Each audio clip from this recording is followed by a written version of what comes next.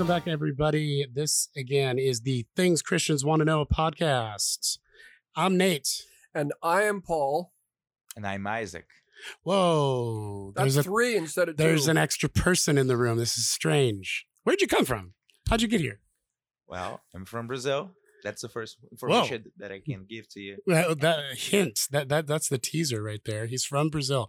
Well, welcome, Isaac. It's great to have you with us, especially because this is a very important celebratory podcast. This is our 50th podcast, ladies and gentlemen. Yay, golf claps. Let's golf hear claps. 50th. That seems like a milestone, right? Yes. When people turn 50, they have a big party. When they have a 50th wedding anniversary, they have a big party. So 5 years old. Yes. Way to go. Thank you. When this is totally off subject, but when Sarah and I first started going out, we're undergrads at St. Olaf College, and the first family event that I went to was Phil and Margaret's 50th wedding anniversary. So I was at her grandparents' 50th wedding anniversary. The first time I met most of the family. I'd met you. We had done a little ministry together at St. Olaf. I had met your wife. I had met Karis. And I had met Sarah's parents, but that was it. I was meeting everybody else for the first time, and it's a crazy family. And so it was a bit overwhelming. But I remember we were there at the 50th, and I was thinking, 50 years, that's a long time. I can see myself spending 50 years with this woman. And we just celebrated our 20th. Cool. So we're on the way. Way to go. That's one thing. So hooray for wedding anniversaries. Your 50th has to be coming up. No, I got a late start. We're at 43, 44. Well, that's coming up. 6 years. Yeah. 6 years. That's close. You should spend all that time planning. Okay. Karen will be. I guarantee you that. And I'd like to hit 75 one day. Not just 75 years old, 75 years married. Ooh. That's my goal. Ooh. Sarah's first response to that was, that sounds so tiring. And I'm not sure if she meant because she'd be older because that was a long time to spend with me. We'll see maybe That later. maybe wasn't a compliment. Maybe it was not. Maybe we need counseling more than I think. So yeah, 50 podcasts. Thanks for tuning in, everybody, and making this possible for us to go for 50. And here's to another 50 more. Yay. So we have our mystery guest. His name is Isaac. He's from Brazil. You know that. He's here to celebrate our 50th podcast. Why don't you tell us a little bit more about yourself? Well, my name is Isaac. I'm from Brazil. I'm 29 years old, and I'm here with my wife, and I have 2 kids here in an internship with the Harvest Communities. Which is us, by the way. Yeah, Paul and Nate. And it has been a wonderful season for us of resting, seeing things from the outside, and getting ready for the new season that we're expecting in God. Amen. So Isaac has been here since September. That's right. We're calling it an internship because that's what immigration needs us to call it. But I mean, he's been serving as a pastor in Brazil for a number of years. And so internship would be a little demeaning, I think. I mean, you're certainly overqualified for internship. But he humbled himself anyway, and he came here all the way to America with his family and his brand new baby. Stella was 2 months when you came? Yeah, almost 3 months. Yeah. Oh, that is so little. She delayed a little bit of her coming because she was sick and all that happened. We were all praying for you guys a lot before you came because Stella was you. Pretty ill and in the hospital a lot. That's right. She's doing great now, praise God. Yeah, absolutely. Yeah. Just started walking last week. I saw her, just on Monday walking, and I'm like, uh-oh. Yeah. And Natalia, your wife, was like, I know. I was kind of ready for her not to start walking for a little bit longer, but yeah. So I remember when all my kids walked, it was like I was happy and proud and terrified all at the same time. Yeah. Because now they can more accurately harm themselves. Yeah. It is a little scary. So you've been here for a while now. This is not your first time in the United States. Yeah. I've been here before with my wife. We came for the Harvest Project in 2012. And what, pray tell, was the Harvest Project? It was a very, very practical leadership training that Paul organized with, I think, some of his friends, and we had teachings during the week.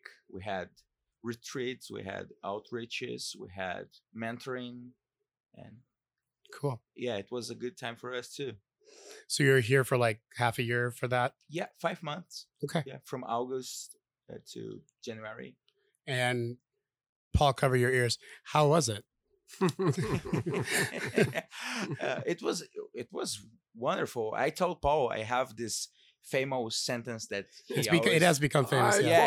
It became famous because I've been to a Lutheran seminary. It was a wonderful time, and I like to study. That's not the problem. Academic stuff is not the problem, but the Harvest Project was very practical. So we understand about what's ministering on the daily basis, routine and the church, and being healed for to lead others. Yeah. So what's your famous phrase that you oh yeah, I forgot about the famous phrase that I learned more in 5 months and in almost 5 years of seminary. Yeah, I quote him on that regularly. You do. I've read it and heard it many times. So thank you for sharing that. And Paul owes you royalties on that advertisement. Paul, what are your thoughts on the Harvest Project? Can you say a little bit more about it? Sure. We really worked hard to put together a classy program. I invited those to speak that I knew would do a super job. We had great teachers from around the city, and we'd have 2 or 3 days a week in the evening, and we would do a combination of teaching, training, mentoring, application, connecting, praying, lots of stuff together. We were a community. In fact, we'd go on retreats together where we were truly a community, sleeping in the same place. And it was a success. I put together the program with the help of others, and then I sent it to Northwestern and asked their academic committee to look at it. They looked at it and they said, this is college level stuff. And we will give credit, college credit, to those who come to Northwestern, say from another school, or if they start at Northwestern, they'd give us credit for it. So it was a wonderful couple of years. That's really cool. Well, most of the people you had come in were professors from other places and pastors from other places. So, That's right. It wasn't just Paul teaching a bunch of people, although he did a lot of it too, but we had a lot of professors and very well-respected pastors, some people who were professors at the Masters Institute, seminary, which is where I went to seminary, and other places. So this wasn't a seminary. The Masters Institute was the seminary that was started, but this was along the same trajectory, would you say? Sure. I don't want to say Masters Institute Light because that sounds demeaning. And this wasn't just for people who are going to be pastors or missionaries. This was for leaders, people who are called to lead and to do ministry with their life. And some of the graduates are serving in full-time, quote unquote, vocational ministry now, and others aren't. They're doing other jobs, but they're serving the Lord and they're ministering within the body of Christ and leaders within their churches and that sort of thing. Is that accurate? That's accurate. And as you and I have talked, we feel that we may be doing this again sometime. That is what I was leading up to. Yeah. I got it. You sniffed that out. Yep. So this took place, a few years ago. You had two years of it, right? And we have been praying about when the right time is to start this back up again. We feel a call to leadership training in particular, and this is an obvious format for it to happen, and it was very successful. The only reason it stopped was simply lack of students, and you need students for a school, I'm told, to be successful, and that makes sense to me. Yeah. And so we're just waiting on God's timing, and when we have enough people who would like to go through a program like that, then that's probably roughly when we'll start doing it again. And it was focused on young adults exclusively the first time through. And the next time through, it may not be. There have been a number of second career folks, some empty nesters, my kids just went off to college and I'm young and I have a lot to give God and church. And what do? They're sensing a refocus, a reorientation of their life. And they wanted to know where they could go to have people help them and give them the training they need. And maybe they weren't saying, I want to go to seminary and be a pastor, but I do want to help. I want to get out on the mission field, whether that's somewhere else or right in my own neighborhood, literally with the people next door to me. I want to be on that field. And so that's what the Harvest Project was about, referring to Luke chapter 10, where Jesus says, behold, the fields are white for harvest. They're ready. They're ripe. So pray to the Lord of the harvest to send out workers. And so this was a school to train workers to go out into the harvest field. And I believe that we're on the verge of a third great awakening in the United States. And I think it's going to be more of an international great awakening than we've experienced before. I think it could be the first true global revival. But we'll have to see. History will judge that when they find this podcast in a time capsule somewhere. But the Harvest Project, I think it's just a little piece of the puzzle for that, for training up leaders into what to do. So we're hoping that maybe some of you will hear that and be like, wow, that sounds like something really fun that I'd be interested in. Go ahead and send us an email and let us know. Or if you're interested in other things in your own area, because you don't live here in the Twin Cities in Minnesota, send us an email anyway. And maybe we know some folks in your neck of the woods and we could help hook you up. I really like to hook people up within the body of Christ with other people. A good friend, one of my best friends, Paul Finley, is a master at this. And every time I'm around him, I try to take notes because he is a master he gets to know someone, he finds out something about you. You need to know him. And he will literally right there connect you somehow. He'll text you their address and then he'll call that person on the phone and he'll say, hey, I'm talking to whoever, you need to talk to them. And like he connects people. How neat is that? Physically, he connects them in the spirit. He connects them with ministry. And it's a real gift, I think, to the body of Christ. And I try to rub off on that whenever I'm around him because it doesn't come naturally for me. So you were here in 2012 for the Harvest Project. 13, yeah. And you and Paul had met prior to that, correct? That's right. Yep. Paul, we met Paulo, the father of Isaac, I think that was the first time you met him as well, in Latvia in 2006. Had you met him prior to that? I met him before he went to that. I think he came for a Holy Spirit conference here in Minnesota, something around 2003 or not quite sure. There are three of them that came. Yep. So he came to a Holy Spirit conference here, and then we did a Holy Spirit conference primarily for pastors in Europe. We met in Latvia, but Paulo and Mario and at least one other guy came from all the way from Brazil to Latvia, which I thought was impressive in and of itself. And I really liked these guys. I didn't speak a lick of Portuguese, but they had a sincerity and a hunger. And a fire. And I like all those things. But they were also fun. And sometimes people are too serious and you're like, yeah, you're really holy, but you don't seem like you're that fun to hang out with. And these guys seemed like they were pretty cool. And so I remember wishing that I could speak Portuguese, but I was really happy that Paul was connecting with them. And then through the years, Paul, you've connected a lot. Paul from Minnesota and Paulo from Brazil. Yes. You want to say anything about Paulo? Yes. We worked together when the Lutheran Church was going wacko in Brazil and worked together to help them step out of the Lutheran Church because we had done it here. And you're speaking about the denomination they were in, not Lutheranism as a cultural heritage or a religious heritage.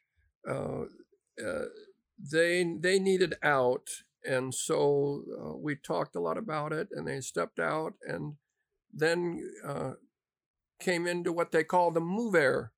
That's the name of the group. church, yeah. Which means the movement? Yeah. Is that right? Mover is like to move. It's a verb in Portuguese. Oh, and also move it. Yeah, it's called the evangelical movement of renovation or something like that. That will be in English. I like it. And Paulo leads that group. There are about 14 churches, 20 or so pastors. When I go down there, I connect with these churches and connect with the pastors, do some teaching. So I've kind But of they all kind of look to Paulo. been able, yes, he's like an apostle to that group. Mm-hmm.